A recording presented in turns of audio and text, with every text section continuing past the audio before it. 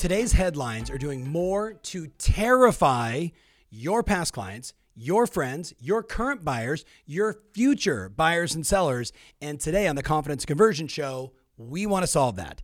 To help us do it, I brought in Coach David Caldwell. Now, you might know him as Coach. I know him as Coach, broker owner, active agent, team leader out of Portland, Oregon. Going to sell 140 plus properties this year. He has devised a strategy that his business, his team, and so many of our coaching clients are using to break through the noise, serve our clients, and be the agent of choice in the marketplace. David, thank you so much for joining us today. How are you, my friend? I'm great. Thanks for having me. Yes. So David, I want to just go right into the home equity review strategy. What are your thoughts? So first though, am I correct that consumers are getting nervous right now and agents being out of communication probably isn't solving the problem? Yeah, absolutely. I think, I texted you the other day. I said, has home affordability ever crashed the real estate market? I think that's what my text was. Yeah, right. And it hasn't. No. Yet everyone thinks it's going to. And most agents, my belief is that every agent at every level underperforms their potential because they don't have enough conversations about the real estate market specifically. Yes. Yes. We could just stop the show right there and just say if everyone just had more conversations with their past clients and their sphere about the truth, the data points of the market, good, bad, right, or wrong, up, down, days on market, longer, shorter, prices up or down, appreciation, not as much, whatever it may be, whoever's the educator is the calming voice is the one that the customer is always going to remember. It becomes, you become my true trusted advisor. So you crafted this strategy. What was the initial, what was the genesis for it? Like why this versus anything else? And then let's share the strategy so every person listening, you right now can do the same thing and get the same results. So this, as a coach, this is operationalizing your 100 appointment challenge you always give us. Yes. Because everyone agrees to it, but then people don't do it because they get stuck because they don't know who to do it to. Yes. And I believe as a coach, and everyone I coach, I know this to be a fact, is everyone knows 100 homeowners in their local marketplace. So this is just operationalizing an annual conversation about the housing market and being what you just said is being the advisor. When everybody knows 8 real estate agents, you choose the advisor. You don't choose your friend. You choose the one that's educating you and you choose the most competent. And it was operationalizing that challenge you gave us every year as a coach. And the hardest part about it is getting people to be disciplined enough to do an appointment that really the desired result is building a relationship over time and or earning a referral. Yes. So walk them through the strategy. There's the how you offer it. There's how you deliver it and what you do while you're there, delivery. And then what do they do afterwards? Yeah. So the setting the appointment, if we focus on past client SOI, right? High probability, 68% of sellers are finding their agent because they're past client or referral from someone that we know, right? Yep. So if we start with that consumer, it's a simple conversation about, hey, Tom, one of the things that we're doing for all of our clients right now is sitting down at your dinner table, on your couch, having a conversation about the real estate you own and where we believe the market is headed. And this isn't a sales pitch. It's just like the appointment that you do annually with your financial advisor, where you sit down and have a conversation about your goals and what's happening. Love it. Love it. So that's you said that so naturally. I'm assuming you've said that a few times. Said it a few times. It's really our core offering now, because, in a world where some people are saying it's not okay to be a salesperson, it's still okay to be an advisor, right? Yes. And I'm just trying to position myself as the real estate advisor. So when you're thinking about the other realtors that that you're going to choose me because I'm better. Yeah. Yeah. So, all right. So you have that offer and what is the most typical no feedback? What is the most typical sure feedback? The most common objection is, well, why would I need to do that? I know what my home's worth because Zillow says it's worth X. Yeah. And as a industry right now, we have an opportunity to reject automated valuations because Zillow lost $880 million on Zillow offers. Yeah. Pause. Pause. Yeah. Let him sit on that. Yeah. Don't automate the conversation around home value, we should be having it, and we have the opportunity to have it, and to give ourselves more in an advisory role because of that failure, right? We all know that algorithmic values don't work, but how many agents are sending those to their clients on a weekly or monthly basis, Right. And then talking crap about it, in the next appointment when someone says this is what my home's worth. Right. So, that's the most common objection. And when you say, hey, Zillow lost $880 million on Zillow offers, you'll get your appointment. Yeah. Yeah. Because of their automated valuations, right? The algorithm was off. Okay. So do you want to be face-to-face? Is this Zoom? Like, what have you found? Like, there's a better approach for people? You're always going to get further voice-to-voice or face-to-face. Yeah. I'll have the conversation any way you'll allow me to do it. Yeah. But I look at this as, this is CMA a day on steroids, right? Like, CMA a day is, here's the information, here's a video, please have a conversation with me. Yep. This is, let's have a conversation. Yeah. That's what real advisory is. Yes. On my Team Plus coaching calls a lot, when people I love video, I love video, but when people want to do everything through video, I usually tell people, what I'm going to do? I'm going to record our next coaching call. I'm just going to send it to you guys. Oh yeah. That's good. They're like, no, I need the interaction. You're like, exactly. Yeah. And you're able to ask questions. Yes. Yeah. Smart. And it doesn't take a lot to go sit down with someone for 30 minutes or an hour, once a week, to build rapport and to establish yourself as their trusted advisor. So I'm going to make an argument before you talk about the actual face-to-face. And I know you have 5 or 6 questions that I loved. I've shared them now with, thousands of people. And for the person listening, you're going to want to write down these 6 questions because they are on point and money. I do want to stress to the person listening, if you're sitting here right now and you're a little in your head and you're like, what's the most important action I could take? I would make the argument that doing 3 of these a day, I know that sounds like a lot of work, but this is a work ethic market. 3 of these a day, 30 minutes, in and out, boom, boom. You're going to create so much momentum, so much positivity, so much personal and inner confidence that you're going to want to go out and do all the other things you have to do to find more listings. But in the meantime, you're serving your most important customers.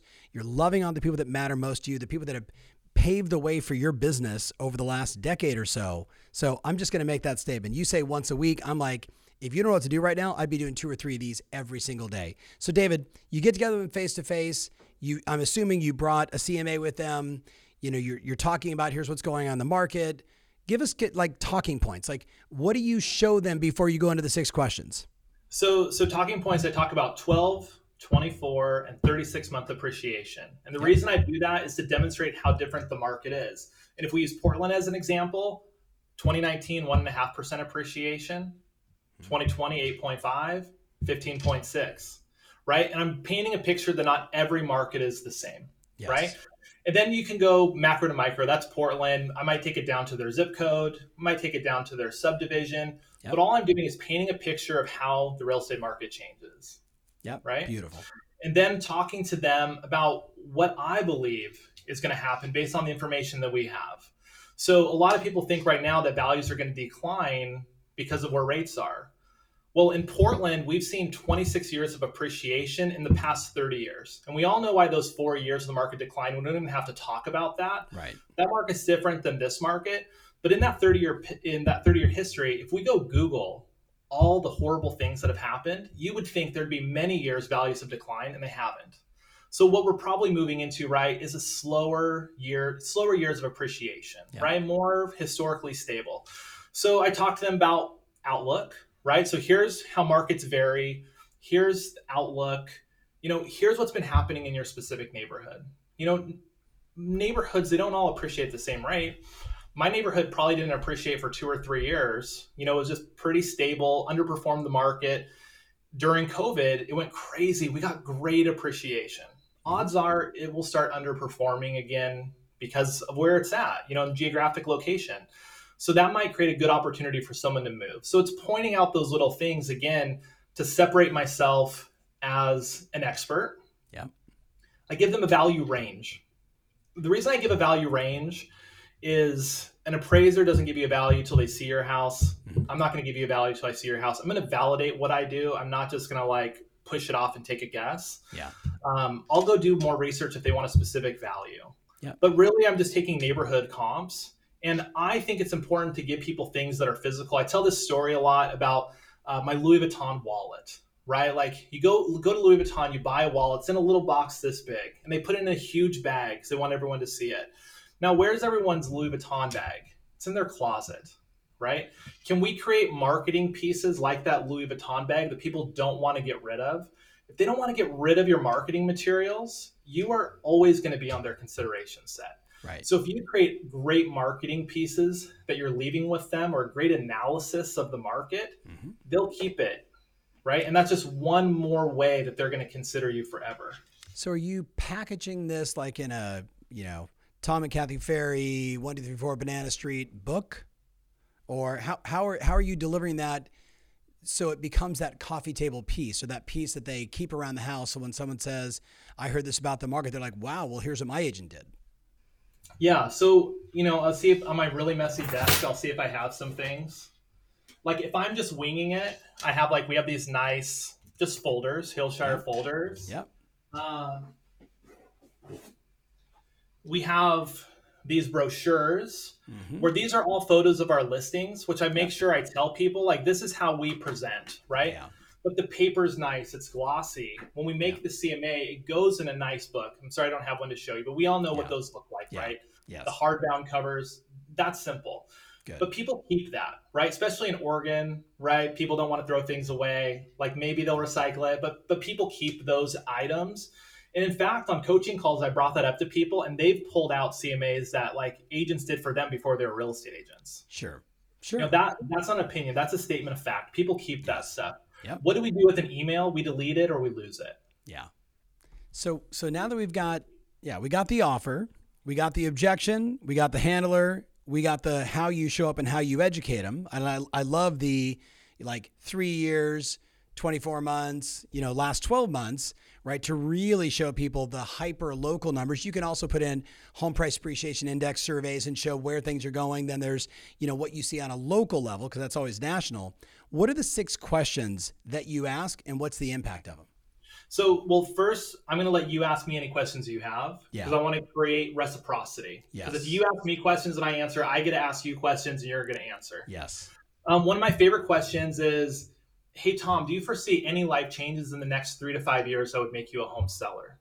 Say it to me again. Tom, do you foresee any life changes in the next 3 to 5 years that would make you a home seller? Yes. Always. I'm always a seller. Yes. Okay. So I love that question. How do people typically respond? Because that feels like it could be salesy, but it's truly, I know the intention is consultation. Yeah. It's a pipeline building question. Like we talked about it at Blueprint. People either say yes or no. Yeah. Right. I mean, that's what more people say yes because most people stay in a house for close to 10 years. Right. Yeah. My kids are going to be graduating. Yeah. We've been thinking about downsizing. Yeah. We're going to move to Arizona. Yeah. You get a lot of yeses because people plan. Right. Yeah. Like another thing about this appointment is when does a seller call us? They call us 90 days to 60 days out from selling if we're lucky. Right. This is about seeding years in advance. Yes. That I'm going to list your home when you're ready. Right. So this is about positioning that person in our database with a tag that says maybe they're a profitable seller in 2025. Yeah. Right. So we know who to follow up with and how consistently. You get a lot of yeses. Good. If it's a yes, hey, Tom, what's your next home look like? Yeah. Oh, blah, blah, blah, blah, blah, blah, blah, right? And everybody's got their dream. They've been on Zillow, Redfin, whatever else. So got it. Yeah. Sometimes I'll ask that question exactly like, hey, when you stay up at night looking for your dream home, what's that home look like? Right. Yeah. What's your mortgage rate? That's been a question I've been asking. So if I can save someone money and do something for nothing, that's incredibly helpful. Mm-hmm. Do they have any large home repairs coming up and have any questions about maybe how that would impact value? Yeah. Love that. So they're just advisory questions. I'm not trying to get an appointment. I am just trying to see where they're at with their real estate. Yep. As follow-up questions from, kind of the market pitch before. The most important question is, hey, Tom, do you know anyone who's thinking about buying or selling real estate in 2022 that would benefit from this sort of conversation? See, I love that because you've literally educated, demonstrated value, took the time to have them ask you questions. You're asking some advisory questions. Give us the question one more time, David. Hey, Tom, do you know anyone who's thinking about buying or selling in 2022 that would benefit from this sort of consultation? And actually, I left one part of it out. If so, would you mind connecting us in a text message? Yeah. So you got to tell them how to connect you. And don't do it via email. Don't give me their card. Connect us in a text message. Then we know what happened. Right. Exactly. And how often, I mean, doing this as many times as you've done it now with your clients doing it, and you're doing a whole thing on this, the summit on this, how often are you seeing that, yes, I have somebody? Everyone has somebody. It's just when are they going to have them? Yeah. Right. And how are you going to see it and follow up to get the referral?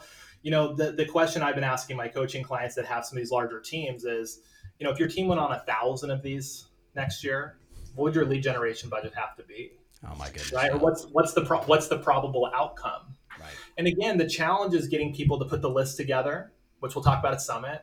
Mm-hmm. How to organize going on the appointments and just committing to the activity, because the referral is going to come on some timeline if we do it correctly, because everyone knows someone who's going to sell. 68% of sellers are coming that way. Yes. So I've been a little bit resistant to say, hey, go on this many appointments and get this result. Because I know if you go on the appointment, you're going to get the result. Right. I know if you go on, I had an agent on my team who was months before she got her first sale, like almost 8 months. And I kept telling her, just follow up. Just keep doing what you're supposed to do. I promise. She has 5 deals in escrow right now. Right. They just came on the backside of our hopeful timeline, but that's okay, because she's going to have a great month, next month, and hopefully, for years to come.